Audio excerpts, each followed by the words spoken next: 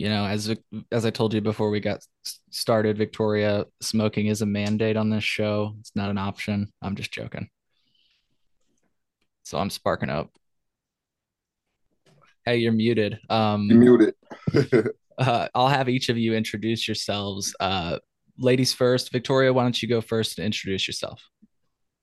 Hi, my name is Victoria Williams from ACC of Illinois, ACC of Illinois Transportation, um, SBIL, and SBIL Growth, aka Starbucks. Berwyn. Hello, my name is Berwyn Thompkins. I am the president of IGTM Education. Also, I am part of ACC of Illinois Transportation and Chicago Cannabis Consultants. Well, thank you both for joining me. I wanted to start right at the top of this show and display this message. And Victoria, maybe you can read it out loud for people who are listening right now. Um, Displaying my screen. I believe you should see the message right now. Victoria, why don't you take it from here? All right, public service announcement. Now you made it too small. Public service announcement. I am selling my ownership in Starbucks. Anyone interested in becoming a part of Starbucks Dispensary, Starbucks Craft Grow, and Starbucks Transportation, please reach out directly to me via email. And my email address is listed below, Victoria at accofillinois.com and accofillinois@gmail.com. Hell yeah. Thank you for reading that. And I guess I just want to start and give you the floor. Why are you selling your ownership? And that's the crazy thing, like how everyone blew up my inbox. And I don't know if everybody's looking for some juicy gossip or anything, but it's really simple. People are asking, why am I selling? And my answer is for the money, nothing else. Okay. Fair enough. Fair enough. I feel you on that. It's one of the main questions that people asked when we first started legalizing it, and there were a lot of holdups because of court cases. People started to wonder, hey, maybe I should sell my, stake. And some people started to ask, should they be able to do that? And the people that were thinking about it said, of course, this is my opportunity at intergenerational wealth. Why wouldn't I be allowed to sell this? Right. So, Absolutely. It's really your preference. You put in your time, your energy, your effort, and your hard work. And if you choose to stay in, that's great. And if you choose to sell, that's really your prerogative. yep. Hell yeah. Well, again, we will have the email address. The email address is listed in the podcast description. If you're interested in ownership in a dispensary, a craft grow, and a transportation license, reach out and yeah, start the conversation. Um, I'm curious. So remind me, Starbuds does have a storefront open, correct? But the other things Correct. may not be functioning just yet, right?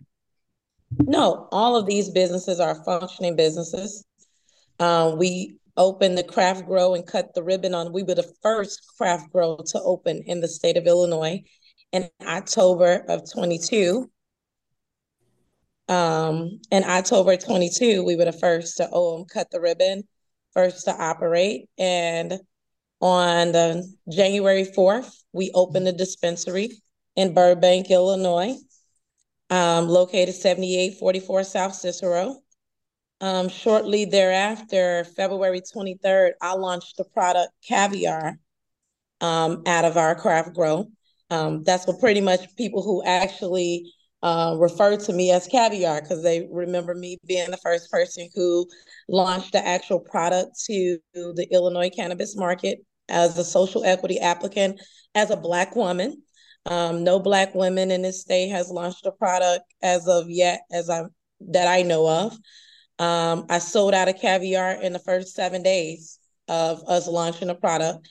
Really worked really hard with a lot of different dispensaries, building relationships, building partnerships, a lot of brand recognition, just the overall team player and getting that product out there for the world to, you know, see. Yeah. Now, I've traveled to Colorado a few times and I recognize both the names Starbuds and Caviar. Do you have any ties to Colorado at all? I personally don't have ties to Colorado. Well, let's see. I was doing tours in Colorado Hmm. called dispensary training tours. And so I felt that there was a need for people during the application process in Illinois to understand, what it actually takes to operate cannabis businesses. And so I created what was called a dispensary training tour.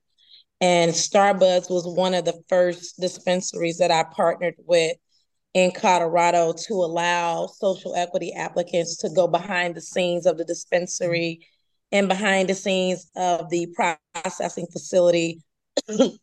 And that tour eventually grew with other dispensaries who allowed us to come into their grow and their processing facilities and their dispensaries as well. And the purpose of that tour was to give people a full scope of what it takes to operate these businesses, and also so they can make informed decisions as it relates to what license they should apply for. Because it's application.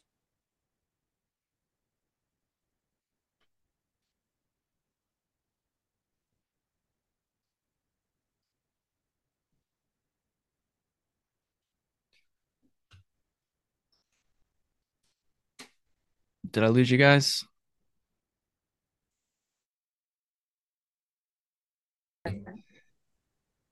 Going to get this recording started again. My Zoom crashed, technical difficulties. My apologies. You were talking about Colorado and how you had given, last I was hearing, you're talking about Colorado and how you had given social equity licensees an opportunity to see behind the scenes. And that's about where I lost you. Okay. So basically, I partnered with several companies in Colorado to take social equity applicants behind the scenes of dispensaries, behind the scenes of processing facilities. They call them METs in Colorado, but you can actually see the extraction being done. You can actually see the BHO extraction machine and talk to the people who are operating those machines. You can see moon rocks being made and pre-rolls being made. Like, you literally go behind the scenes and see all aspects of the business. And the purpose of that was to so people can make informed decisions when it came to applying for whatever license they had planned to apply for in the state of Illinois. And so that's basically what it was, taking them behind the scenes and, behind the scenes of the grow. I have a company out there that let us go inside their grow, their vertically integrated dispensary, and it has everything. And so pretty much that was the start of my relationship with Starbuds, was me doing actual tours in Colorado. However, the entities in Colorado are separate entities from Illinois. Got it. Thank you for clarifying that. Um, well, cool. So is there anything else, I guess, on the subject of selling ownership before we go over to the transportation lawsuit case, which I'm sure we're both excited to talk about, or we're all excited to talk about? um, as far as the selling the ownership, it's pretty just cut open and closed. Yep. It's nothing, no big controversy behind it. I'm making a decision to sell my interest to the company, and the company has the rights to buy me out first. And if they don't decide to buy me out first, then whoever else that decides to buy me out, that opportunity exists. Super cool. Super cool. Well, hey, I wish you the best of luck as you pursue this path. I know that it's probably not the easiest thing. So that's why I wish you the best of luck. Um, Thank you. I appreciate that. yeah, yeah. So, Berwyn, it's funny. We got connected. I just saw you in this piece. Let's watch the video first so we can give Okay. our listeners some background Okay. and then we can take it from there. Does that sound good? Awesome. It's smoky over there, Berwyn.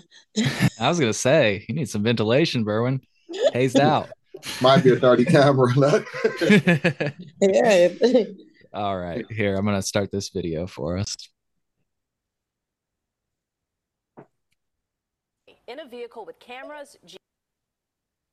Well, now to a story you'll only see on CBS 2. This is how you're legally supposed to transport marijuana in Illinois, in a vehicle with cameras, GPS, and no rear windows or markings. But illegal deliveries are reportedly happening by those who are not following the rules. In fact, more than a dozen licensed cannabis transporters are now suing the state of Illinois. CBS 2's Charlie DeMar is live in the control room with the story. Charlie. And Joe and Erica, those licensed transporters say those images that you just saw are evidence of illegal transports. And without regulation and enforcement from the state, they say there really is no incentive from dispensaries and growers to use those licensed transporters. This camera's mounted inside here. Noberto Brown has poured thousands of dollars into his truck. This is to accommodate all the products that will require refrigeration. He intended to legally transport marijuana throughout the state. So we had to do all these steps, and then for us to come up zero. You haven't made a delivery with this We truck? haven't made one delivery at all. Brown was one of the first to get a cannabis transporter license. He custom fit his truck to follow state guidelines. There's no back windows. It's equipped with cameras, GPS, and other safety features. Wow, like we were just blown because we doing all this stuff to become compliant. Transporter Berwyn Thompkins blown away over these pictures that he says prove marijuana transportation laws are being skirted with no consequence. Like this minivan apparently delivering cannabis and another drop-off allegedly by a company without an operational license in a vehicle with rear windows. We do think it is a resource issue. Attorney Ryan Holes filed a lawsuit against the Illinois Department of Agriculture on behalf of 13 licensed transporters, accusing the state of failing to enforce its own rules surrounding cannabis transportation. You basically get the market undercut, and the transporters who are compliant just really don't have any chance. We're bleeding money trying to stay afloat. I can't keep paying the licensing fee every year to make zero sales. Are you optimistic that things will change, that you can stay in business? I'm not optimistic at all. And those pictures you saw were entered as evidence in that lawsuit that was filed. And we asked the Department of Agriculture if they have issued any citations to transporters or for illegal transportation in the state at all. A spokesperson declined to comment, citing that pending litigation. We are live in the control room. So that's the story. We saw our friend Berwyn in that one. Either one of you, thoughts? This it's the same. Even just watching it, I mean, I know I'm in the story, obviously, but just a person watching it, it's still just shocking to see the differences in the pictures as far as what the licensed people are supposed to have, and then as opposed to the pictures that you see of what's actually going on. Yeah, absolutely. Victoria, any thoughts that Berwyn didn't mention? Absolutely. Here's the thing. The lawsuit was our final course of action. The thing is, we have tried to work with the state and come up with an amicable solution to a lot of the things that the transporters were experiencing. And even before this, if we go back a little bit, when we applied for these transporters licenses, we applied under the terms that we will receive contracts from cultivators, right? And because it took them so long to actually grade our applications, the cultivators were given licenses. So that immediately had an impact on our business because we applied for a license under the assumption that we will be transporting for cultivators. And after they were granted licenses, there was absolutely no incentive for them to do business with us. And on top of the fact of it not being any incentive for them to do business with us, they're transporting in U-Haul vans, PT Cruisers, the whole 9 yards, whereas I spent $60,000 on a vehicle.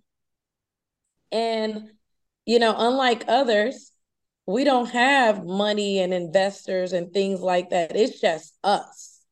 And so we're pouring out our entire savings into a company, into a business, into this state under the assumption that the cannabis programs was going to enrich our lives and be better for our families. And it has been nothing but a hindrance to our families. So, seeing people pull up with vehicles and their cousins' vehicles and soccer mom vans and things like that is disheartening when we have to follow rules. And people know, as African American, especially, and I don't really like speaking for Black men, but I've never been incarcerated for cannabis. I've never been incarcerated for anything, actually. But we all know that Black men were the most impacted by the war on drugs. The numbers are there, they have the data, and yet these Black men are out here constantly begging for a transportation contract. Like, come on now. And it's not even like you have to give them so much work. It's literally, I hate talking about it because it's ridiculous how greedy some of the people that are part of the problem is being as it relates to this. So we have no options but to sue the state because this is the state's program. They supposed to control it. They supposed to make sure people are following the rules. They supposed to make sure that the rules are the same for the social equity applicants and the non-social equity applicants. We should not be adhering by two separate rules. Because if that was the case, I would have never had to buy a $60,000 vehicle, have doors put on it, to crates put in it, cameras put in it, GPS put in it. Like, we would have never had to do those things, but that was what was put in the law. And if we were transporting it any other way, other than what the law states, we will face serious consequences. Right. And everybody know why. Right. Yeah, I'm going to put my opinion that the rules are stupid. I'm going to put that to the side and just say that everybody should, what you just said is, I agree with. Everybody should, even though the rules, I might think they're stupid, we should all be playing by the same rules, right? Right? Correct. Not one rule book for one group of people and one group for another group of people. Correct. Right. So, and the reason I just wanted to get that out of the way before I stated my opinion, we've had license holders on the show. Portia Mittens, I don't know if you're familiar with her, but she talks about her experience in Oregon, which is a different state than ours and has a lot of different regulations. But I mean, she just put the weed in her front seat and drove it to the dispensary. That was, as long as you could safely transport it, that was the rule. And so that's, if people were wondering why I think our regulations are stupid, that's why, because it's proven to be, it can be done without all the shit you had to pay for, right? But it's not safe, and that's the issue, right? So the program was predicated on it's supposed to be the safest, most compliant state in cannabis. And so when we're talking about throwing something in somebody's seat, things of that nature that people are actually consuming, that's a health risk. And that's why, the rules were set up the way it is. Now, when we talking black market or things of that nature, it doesn't really matter. But now when we're talking about product, that's like throwing somebody cheeseburger on the seat and dropping it off. Right. Well, so since you brought up like dangerous substances, I want to show you, and just for folks that may not be aware, this report, which kind of proves your point on how strict our regulations are. So this is a 3-minute video, and then we'll jump right back into this conversation. I think you'll like this one. Okay. Very tight rules for how cannabis can be transported and delivered. In fact, those rules are stricter than the federal guidelines for opioids, the most abused drug in America. Here's the story from Phil Rogers. You got those? Do we have more to grab? Yeah. We're at a distribution center for Cresco Labs in suburban Chicago. And what these workers are loading 3365 is one of the most tightly controlled cargoes in America. The cargo is legal cannabis, at least legal in the eyes of the state of Illinois. But the rules for how it's transported are spelled out in pages of state regulations. Security is aware of every shipment that goes out, where it's heading, what time they should arrive. That security actually starts all the way back when the cannabis plants are grown. Each plant receives its own barcoded number. And those numbers follow the plants and their products through processing here at Cresco's suburban facilities, all the way through packaging, transport, and delivery to dispensaries statewide. Correct. And we refer to as seed to sale. Illinois law requires cannabis transporters to move their wares in vehicles where the products are locked tight in a separate compartment. Then there's a second set of locked doors outside.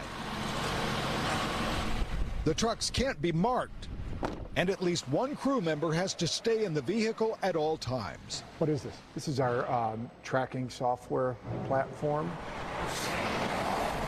Cresco's fleet is monitored in real time. Onboard cameras provide a view inside and outside the trucks, and GPS will alert the company if the truck tries to cross state lines. We know exactly where they're at all times. But there's a bit of irony here. Remember, in the eyes of the federal government, cannabis is still illegal.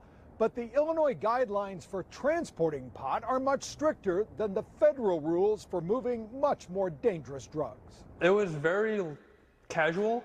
All of the product would go into my personal vehicle in just a standard Coleman cooler. Cresco's logistics manager, Joseph Franks, told us he used to work for a major hospital, transporting everything from chemotherapy drugs to prescription painkillers. Where would it be in the car?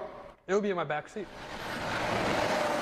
The DEA's position on moving even the most abused drugs in America, opioids like OxyContin, is that licensees are responsible for getting them where they are supposed to go.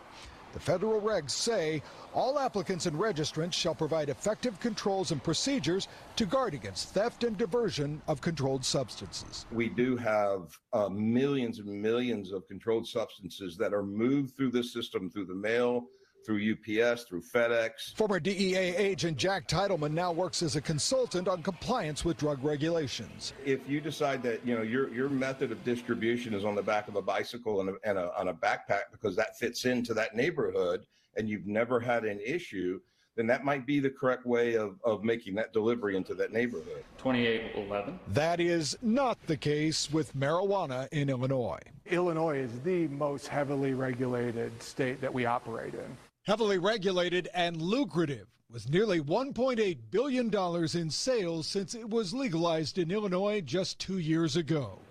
Phil Rogers. So, I wanted to play that really quick before I get back to your point, Berwyn, and it's kind of the point they just ended on, which is that it's the most regulated market in the state. Either of you, do you feel that they missed anything? Because they mentioned the 2 locks, they mentioned the GPS and the cameras, but that one guy in the report, what's that? They mentioned the markings, no markings on the vehicle. Oh yeah, no markings on the vehicle. They didn't mention the no windows. They did not mention the no windows, but that was mentioned in the other report we watched. The other thing that was mentioned in the report we watched was the guy added a refrigeration unit, which I think is pretty goddamn costly. I'm talking like, I don't know, $20,000, maybe $15,000, and that I don't even know. I'm not even in that. Yeah, market. he did. He paid $20,000 for that. There you go. I've never even paid for anything like that, and that was just pulled that number out of my ass. Anyways, is there anything they didn't mention that is costly, like what we just talked about, just for the sake of? Yes, the insurance. Oh, insurance. What's the requirement there? Right. So they really didn't set a lot of the issue with the program is they didn't set parameters for these type of things. So as far as the insurance, the cargo insurance is just predicated on what you negotiate. So you may have $100,000, you may have a $500,000 cargoes just predicated on who you're servicing. Gotcha.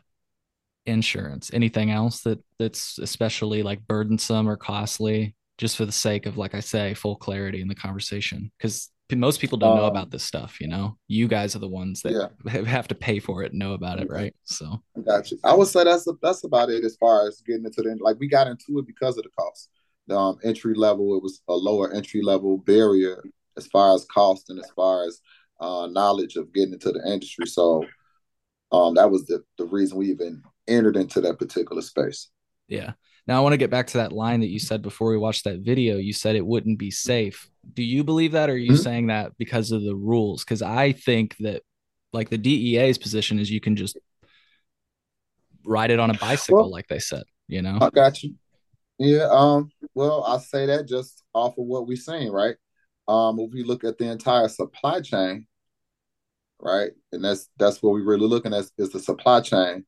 If the cultivators are the ones that are growing it and transporting it, and they're the people that own the dispensary as well, how safe and regulated is their how regulated is their product, first of all? That's the first thing. So Yeah. what happens is the transporter does supply a layer of security, right, and protection for the state, at least in the transportation aspect of it. When there's nobody checking anybody, there's no checks and balances, you're going to have obvious issues. You're going to have probably black market product. You're going to have all different type of things happening on the black market, as as it pertains to cannabis. So these are just different protections for the public health. For it could be an employee mad at their their employer, and do something to the cannabis. So you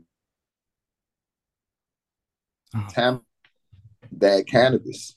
Yeah. Yeah. Sorry, I thought I just lost you there for a second if you heard me. Especially at cost, especially at the cost. This is not a cheap, cannabis in Illinois is not cheap. So when we're paying that price, you're paying for certain protections. They're just not just being taxed for cannabis for no obvious reasons, but you're paying for protections. You're paying for the safety of consuming safe cannabis, allegedly supposed to be safe cannabis, non-contaminated cannabis with no bugs in it. Cannabis, I know everybody looks at potency, but let's look at the safety aspect of cannabis too, because a lot of people take it for medicinal reasons. So the safety of it, the quality of it, actually knowing what we're having, and then the fact, just the purity fact that it's only been legal for 3 years, so they don't even have the research as far as medically or anything. We're not allowed to make any medical claims in the industry. So of the sheer fact they don't have enough research or information. So you want to have everything as controlled as possible, even down to notifying somebody. You have to be able to notify people quick, because the simple fact is they're consuming these products. Yeah. And I certainly think that's a benefit to regulating it, is that you've got this like chain of custody. And if like something happened with the product, a recall could be issued, for example. Unfortunately, Illinois law actually protects most operators against recalls and transparency on that, but we won't get into that. But to your point, it I see what you're saying, and the whole chain of custody idea is like there can be benefits to it because of like you're saying with respect to public health. I forgot something that Victoria said earlier that I wanted to make sure to clarify, because I feel like I knew what she was talking about, but maybe our listeners didn't. And this is an important point I feel like you made, Victoria. Um, you said that the original licensed operators got their transport licenses on day one. Would I be correct to understand, like, so they had already medical licenses to transport? That's how they were doing it. But what you were saying is on day one, they also were able to transport to any adult use dispensary. That's what you were saying, right? No, so when we applied for our transporters license at that time, Mm-hmm. current cultivators did not have a license to transport cannabis. Oh, They were given those licenses after we applied for our licenses. Yeah, yeah. I know you're looking like shocked, but this is what happened. And it immediately, impacted our business before it even started, because right. they were given those licenses without a sunset date. So it would have been different if, KPMG was taking too long to grade the applications. And so they were given a temporary license to transport until the third party transporters came online. But that wasn't the case. They were given a license with no sunset date. Therefore, there was absolutely no reason for them to contract third-party transporters to do anything for them, because they can do it themselves. Mm-hmm. And that way they will save costs. They don't have to worry. And pretty much they was transporting it in U-Haul vehicles. I had a cultivator that reached out to me for transportation services, was the reason why I ended up spending that $60,000 on that vehicle, because we thought that we were getting ready to transport cannabis. And we went back and forth and meeting after meeting. This person was asking me, how many vehicles we have. And, we asked them, what are they currently using to transport cannabis? And they told us U-Haul vehicles. And I'm looking like, what? And so eventually we never, because at the end of the day, after all of these meetings, they basically said, we're simply not ready to do business with third-party transporters. And that's what impacted our business when the governor gave them permission to transport after taking in all the application fees for those licenses. Thank you for breaking that down. I did not know that. So you definitely saw, you were reading my face right. I wasn't aware that this is something that had happened. So many people are not, even our elected officials. Some of But them say it was during COVID, so we clear the reason it was granted was due to COVID. Okay. And it was supposed to be looked upon, I guess, as a temporary solution. But in the law, it was a date that it was supposed to have been turned over. And then they, like I said, they granted that license. So when we talk about those licenses, so it's clear, it shows that they have the same exact license that we have. Mm. So when you're saying a transporter and it looks like people are transporting, they have the same license. It's not many actual third-party transporters. So that's one of the reasons we wanted a third-party transporter designation, so that people can know who are the ones that are actually transporting and who are not. Sure. Yeah. And to your point, Victoria, I don't see any of these companies changing their mind on this. I mean, it's written into their business plans that they prefer to be vertically integrated. Why would, if you involve somebody else, that takes away your vertical integration. You know what I mean? So it's a business. Yeah. And then it would also ask them to pay us, then they would have to pay for that service. So to them, keeping the work in-house, they're not necessarily paying whatever the cost is for transporters. Yeah. And it's so crazy because some of them don't even ask us what the cost is. They just say they're not ready to do business with third-party transporters. Mm-hmm. Yeah. Well, real few things before we wrap up. I wanted to just quickly bounce back to the idea that we were talking about with strict regulations and everything else, Berwyn.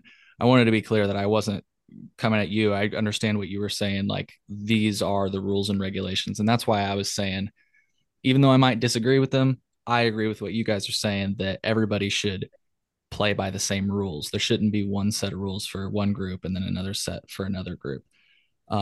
That said, I want to just briefly return to the idea that I'm sorry for getting on my soapbox, but I do think the rules are stupid because, on one hand, the law and the way that we got to where we are today is we're saying cannabis is safe, it's not dangerous, you can't die from it, blah, blah, blah. But then on the other hand, we're saying you need to have it under locked key, you need to regulate it like it's nuclear waste. You know what I mean? It's like, what is it safe, or does it need to be? It's like I get confused, Well, part of it's economics as well. All of the states that they have chain of custody issues, all of their businesses have declined. So when you look at Colorado, you look at was it New Mexico, Oregon, Washington, anywhere where they're growing outside, where the chain of custody is loose, all of their markets are almost depleted. So a lot of this stuff, the control of it is going to keep the business alive. It works. The security is one aspect of it. The protection of the market is another aspect of it.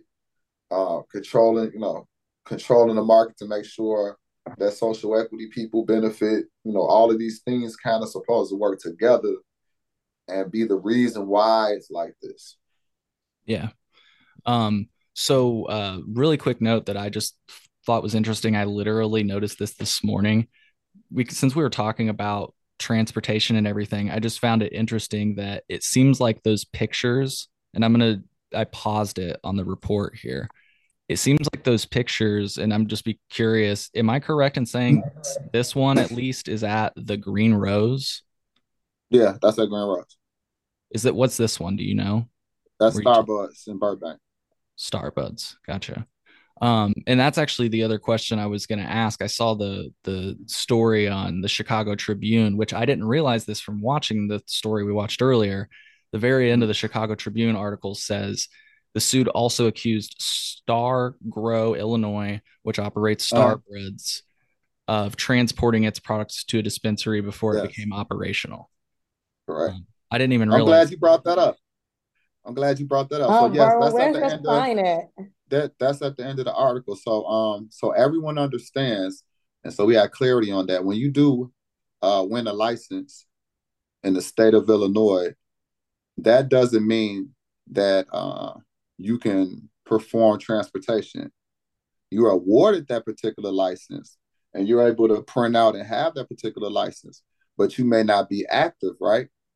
So, for example, on the website, Department of Ag, they have a list if you're active as a transporter, right? So I had this list here, did a board for everybody. And this lists all the transporters that have a license in this state. On this chart here, it has what's called operational listed on there. Starbucks, as of that date that these offenses occurred, did not have an operational license. So that's SBIL here. Sorry, put my finger there. That's SBIL. Right. At that particular time, they were not operational. They were not supposed to be transported. This is from the state's website, right? So ACC of Illinois, that's us, right? We're here at the top. That's in green. As you can see, we're listed. And we had a little X there that says we're operational. So they may be listed now as operational now, but at that particular time, we did check and they were not listed as operational. So yes, they would be able to show anybody a license, but it's conditions to these licenses. That's why they have conditional licenses. There's things, inspections and things of that where you become operational. So that was the issue. What we're saying is you have companies that are not operational transporting it. They're using the word operational for a reason. We're marked as operational. Starbucks at that time was marked as not operational. And that was the asset that we're saying to the state. Why are you designating people operational if somebody on the list is not operational and they're clearly transporting? That was our issue that we said as far as the compliance with the state of Illinois. Gotcha. Thank you for clarifying that. But let me say something about that because I am a part of Starbucks Illinois. So when you have people at the Illinois Department, they can operate, are operating, then who does that ownership becomes? That becomes the state, right? If someone at the state tells me, hey, you can do this,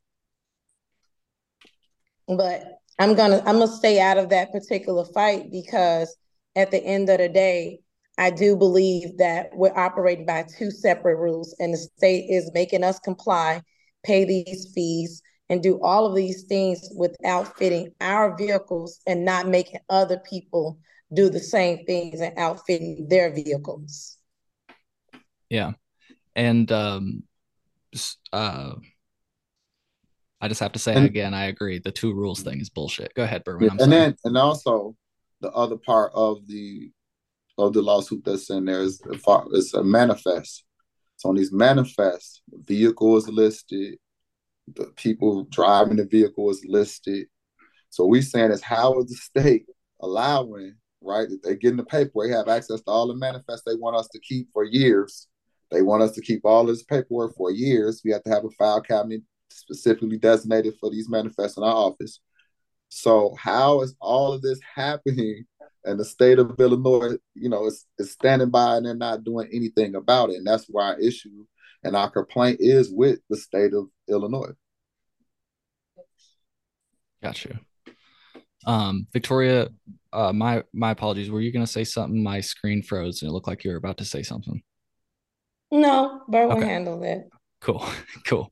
Just making sure. With Zoom, sometimes I talk over people and I don't intend to. It's just tough to read each other via Zoom, you know? Yeah. No, it's okay. Well, cool. We're about at the top of our time. Berwyn, I want to return to the idea again of control and everything else. You brought up Oregon. So I've actually interviewed this guy before. I asked him about this exact moment. I want to play this and then I want to get your thoughts on what he says, because he talks about exactly what you brought up with respect to Oregon and all these other states, right? So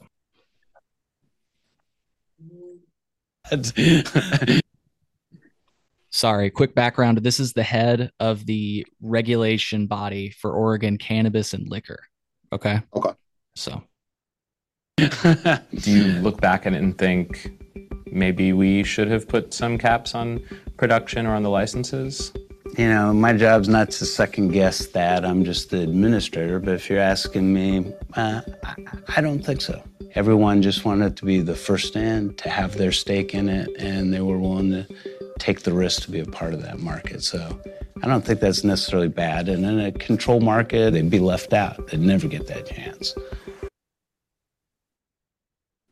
what do you think about what he just said there? I understand you just laid out the control, or like a controlled market will allow businesses to survive. Mm-hmm. But what do you think about the idea that he ended there with, that not everybody gets a chance then? I mean, in any business, I don't think everyone doesn't get a chance to be a doctor, right? Unless you do some things to become a doctor. So it's different things that you have to become a criteria to. And I think when it comes to cannabis, people think because you can put it in the ground and grow it, that it's a simplistic business, when in fact it's one of the most complicated businesses in the United States. So everyone won't have access without having the proper knowledge, the proper funding, right? Like, people need to fully understand this particular business is not for everybody. Everybody can participate in it, obviously, from a consumer standpoint. But when it pertains to ownership in these companies, you battling, as far as these MSOs, you battling people that come from elite colleges. This is a very competitive business, almost basically almost an MBA or something like this, very competitive. So I think that's something that people don't. I think people kind of downplay the business of cannabis and don't realize the serious nature of the business of cannabis. Yeah, I agree with you that it is serious business, but like he said, at least you could have the opportunity to take that risk, and like with the NBA, you're Mm-hmm. right that the cream of the crop gets there, but everybody still has a chance. I mean, my chance was not, I did not have a high chance. But we have a chance here. And Victoria is one of the people that's proof of, she got into cannabis. She partnered with the right people. They went through a license period, which involved a lottery, right? Yeah. So when she went through a process to be in this business, to be in the space that she's in. So everybody, is taking different paths, but it's earned. But it just seems like cannabis, the industry of cannabis, is unique in that they welcome, and like you just said, you like really value the limitations on licenses. And I don't see that in the restaurant industry, for example. Like, nobody helped the fucking restaurants over COVID. We all agree that they should have gotten help, but they didn't. Yes. And we all accept the fact that 80% of restaurants go out of business in the first 5 years. The tech industry, you can open a fitness gym or something, but good luck keeping it open with places like Planet Fitness and all these other corporate things. The retail industry, good luck opening up a small grocery store because of Walmart, but you can. Like, nobody's telling you can't. And I want to be clear. I want to be very clear. I apologize for like laser focusing on this, but my issue with it is that it seems like the way that we enforce these regulations, hear me out, this is the big issue, is through the continued criminalization of cannabis. It's not like if I get pulled over with this jar of weed, with like a bunch of weed or whatever, and they're not going to be like, and let's say I was selling it, I'm going to go to jail. It's not a simple fact of like, so the case that we just talked about, I could be wrong. Grown In has reported on this in the past. I believe you just get a citation and a fine from the state. I wish we had that options as citizens, and we don't. And that's like my issue with license limitations is that it seems like the enforcement mechanism is the police. I mean, they are. I So mean, that's part of it. They are, but as we coming over when we talking about right, we gotta look at the reality of what's going on. Right, we're bringing something that was illegal, right, and it's federally illegal currently. Right, that's our reality. We're now educating people that there was some people that are clearly against cannabis. Right, we're educating people and bringing people into normalizing cannabis through normalizing the cannabis, then you're going to get the laws and the legislation and get the businesses. But right now they operating off what they believe that they know. I think that laws and people will evolve, but the unique situation here is that we're moving something that was illegal into the legal market. So I don't think like when alcohol came about, I don't think the first 2 years was smooth. I'm sure it was all, like we go through historically things that occurred. It's probably a lot of hiccups, a lot of things, were going on. And it's the same thing, with this. It's just going to evolve because of the space that it's moving from. Yeah. And to your point, because I've asked Shalene Title this it's kind of a similar question because I point to the Cannabis Regulation and Tax Act and I talk about those things and I say, if our goal was to address social equity, then we failed because the cycle continues. That's what I say, right? absolutely. But the whole program is a failure. But to your point, Absolutely. what Shalene said is, it's not like any single civil rights issue has ever been solved in the single signing of a bill, single wave of the hand. Think slavery, think everything, that we've gone through. Like we still deal with those effects to this date. And to your point that you brought up, Berwyn, I still think it's bullshit where we stand. But to your point, prohibition ended. Well, when did prohibition end? Hold on a second. Prohibition for alcohol ended when? I'm too high. I can't think of it. December 5th, 1933. They voted to repeal prohibition. Now check this out. It wasn't until 1978 that the legalization of home brewing happened. So we talk. So this is a different example of where 40 something became years. legal, but it became 40 years afterwards until you could brew it at home. I complain about the home grow laws here all the time, but you know what I mean? You brought up a good point, so I wanted to prove your point. I appreciate that. Yeah, some of the things that happen, it's like baby steps, Mm-hmm. So I'm glad you're picking up what I'm putting down, and thank you for humoring me on that conversation. I know we said we'd only take an hour, so I apologize for going over our time slot That's all here. good. But I'm a fan of the show. I told you. Yeah, well, both of you are welcome back on anytime. Just so you know, just holler at me. I hope Definitely. that the platform helps Victoria. Did anything that I said either just now or earlier in the show that you wanted to address, or anything maybe that we didn't talk about that you wanted to talk about before we go? I'd appreciate if people support our lawsuit, and what we're asking for is for the state to enforce its laws and make people comply to the laws that they set out. And everybody follow the stories and just support the social equity transporters. Oh, that's nice. Oh yeah. Well, Victoria, that's nice. But look, my closing statement. Well, since listeners want to know, I am hosting a responsible vendor training / hiring event on this Sunday, May 21st. It is in Aurora.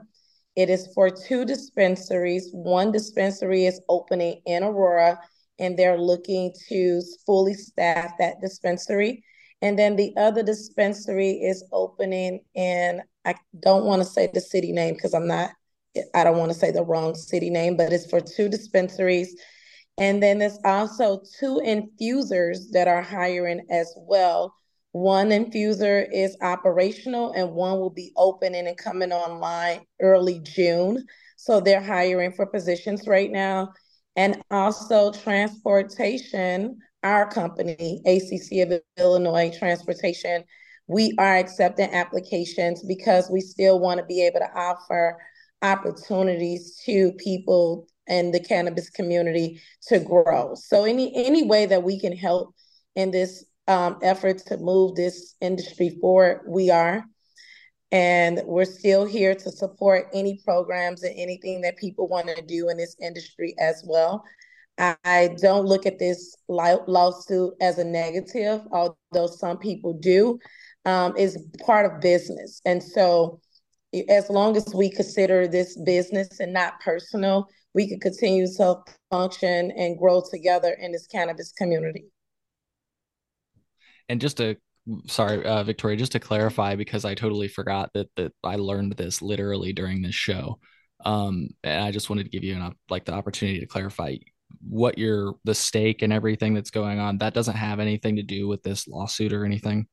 You're not, because I just realized that Starbuds was in this lawsuit. So you leaving, does that have anything to do with this lawsuit, or? I'd rather not say. Okay. All right, Victoria. Well, no problem. Berwyn, Victoria, I appreciate you both for coming on. Again, you're always welcome here. You've got my contact information, Victoria. I'll have to hook, maybe you send it to Berwyn, so that you guys can both get in contact with me anytime. And I want to say, Berwyn, thank you again for the kind words. I think you mentioned it on air, but you definitely mentioned it before we got on the show. Thank you for saying you're a fan of the show and for checking it out. I'm a big Seriously, fan. Means a lot to me. Huge fan. Huge fan. Yeah, he told me that when I told him, I said, hey, we got a 2:00 podcast. He's like, oh, I like him. He's funny as shit. I was like, oh, okay, cool. You got some merch? I can hook you up with some merch. I can hook you up. Yes, let's hook it up. Let's do some. Let's go. Cool. Well, hey, folks, we hope you found this conversation as insightful as I did. I'll see you in the next episode. Take care.